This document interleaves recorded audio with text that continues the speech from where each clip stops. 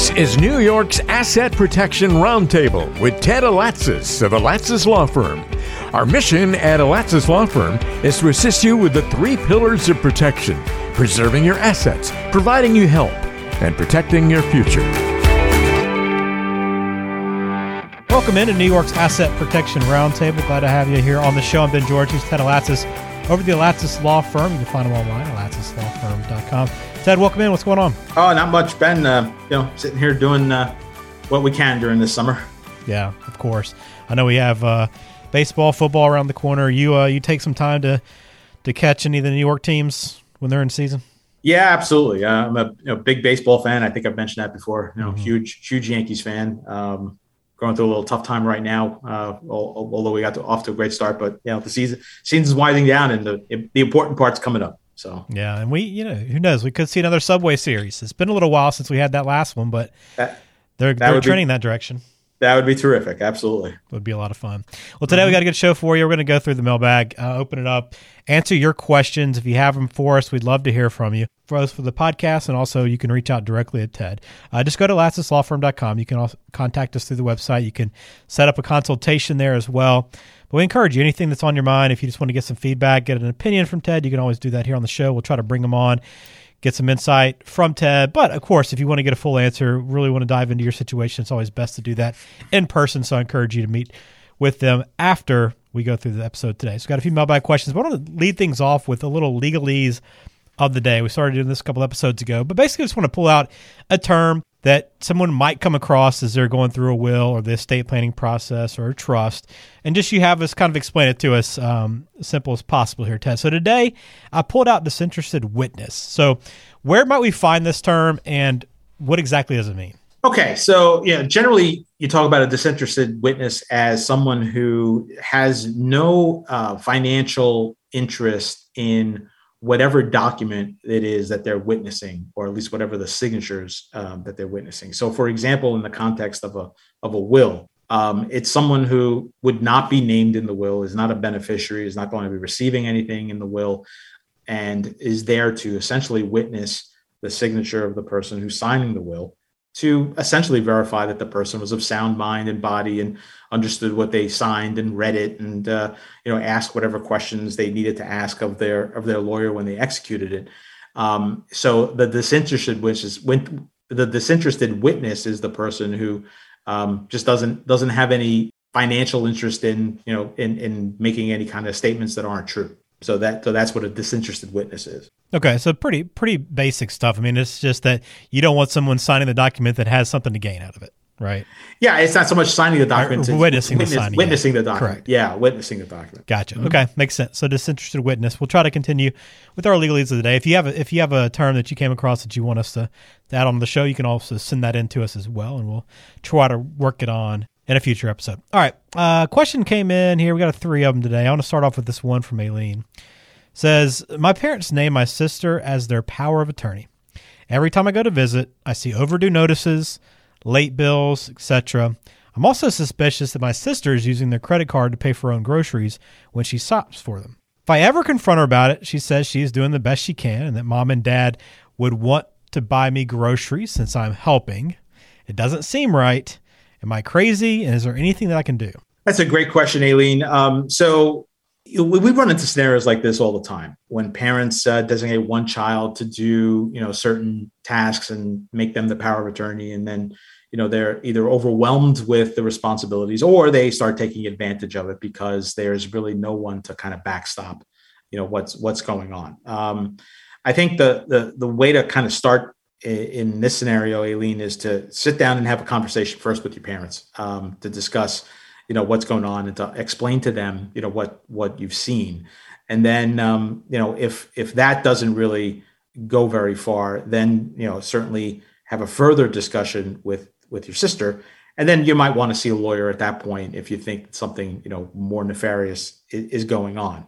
Powers of attorney can be drawn up very liberally, and they can be drawn up very restrictively. So it really depends a lot on what's in that document and what kind of powers are given to your sister. So, if the powers that your parents gave your sister gave her authority to, buy groceries for herself or to give gifts to herself, then, she may be doing everything that your parents wanted her to be able to do.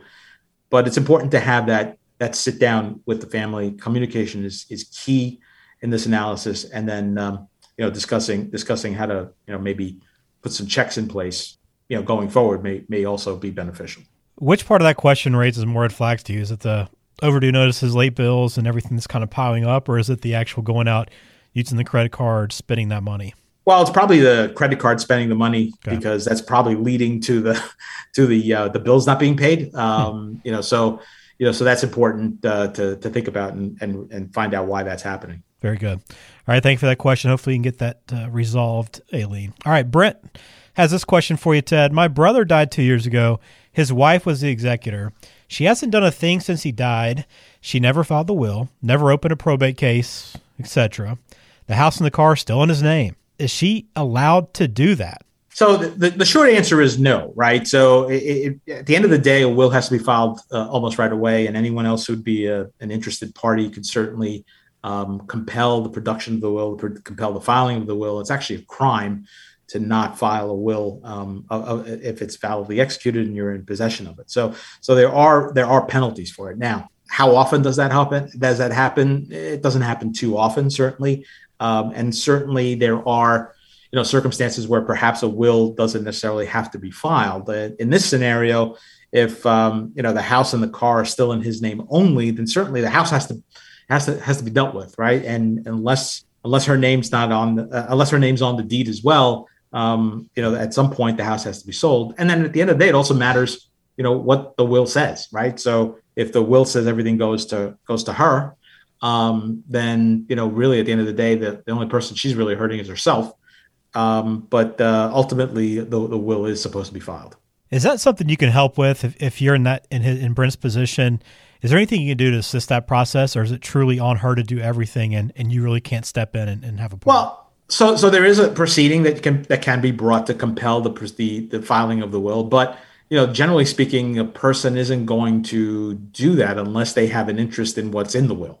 If Brent is not getting anything, out of the estate, then what's the motivation really to go to the expense and get that stuff filed and get nothing, right? So that's really, the issue at the end of the day is who's the one that's motivated by getting the will filed, and at the end of the day, that's what's going to drive whether a proceeding is brought or not. But I guess this too, much like that first question, really comes down to communication, right? Like having that sit down with the wife, figuring out why none of this is getting resolved, why she's not moving forward. Like communication oftentimes is the root of what needs to happen.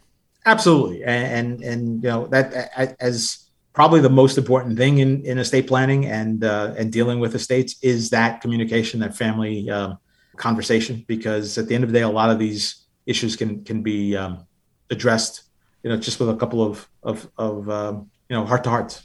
Yeah. Is there anything that I'm just thinking through this question? Is there anything else the brother could have done to maybe gotten this, made this easier for this family, or is it truly just something that is being held up by the executor? Like, is there any action that could have been in place when building and developing that estate plan that could have made things go smoother? Well, my gosh, I mean, certainly a trust is definitely the way to go. It's one of the benefits of doing, trust planning versus will planning. At the end of the day, in a trust, everything just goes automatically to your beneficiaries and does not require the probate process. And that's why probate is a real, it can be a real disadvantage to an estate. If Brent's brother had planned everything and put everything into a trust, everything would have gone to the beneficiaries, and none of this delay would have occurred.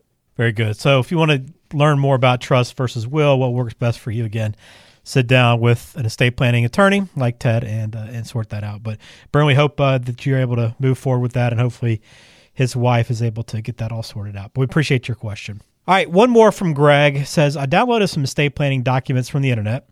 I signed them, but I never got anything witnessed or notarized. Is that a problem? Aren't they legal as long as I signed them and I was of sound mind? Greg, I hate to break the news to you, but you've done nothing by doing that. So at the end of the day, there are certain formalities with regards to documents, and they have to be followed. And if they're not, then unfortunately it won't be deemed valid in any court.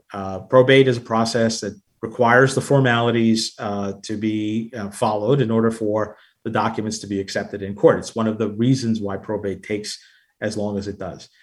So if you haven't witnessed or you haven't had your will witnessed and it hasn't been executed in front of witnesses, or if your power of attorney isn't notarized or witnessed, or some other documents are not properly executed in that format, they're invalid. They don't mean anything. One of the tricks about online do-it-yourself programs that deal with estate planning, one of the negatives is that oftentimes the parties who use those documents refuse or are reluctant to go through the formalities, and as a result, they've really just spent money on printing paper that doesn't mean anything.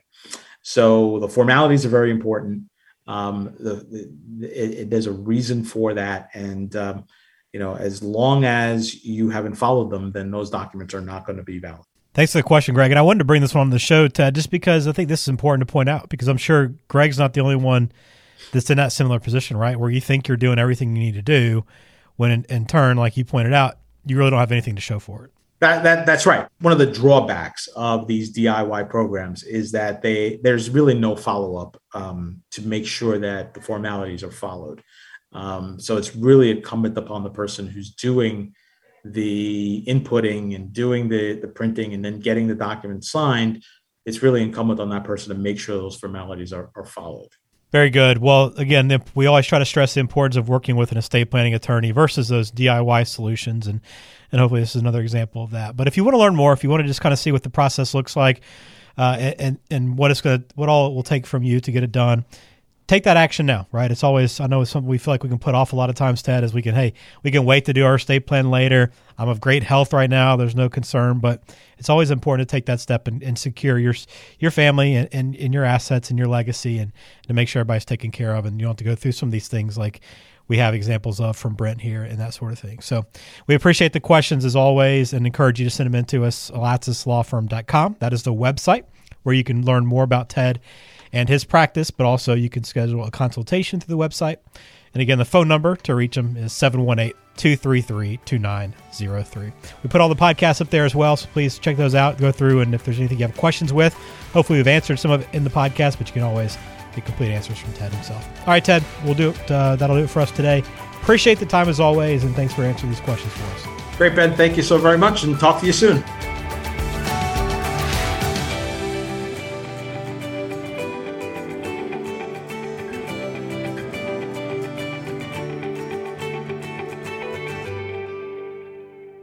Information is for illustrative purposes only and does not constitute tax, investment, or legal advice. Always consult with a qualified investment, legal, or tax professional before taking any action.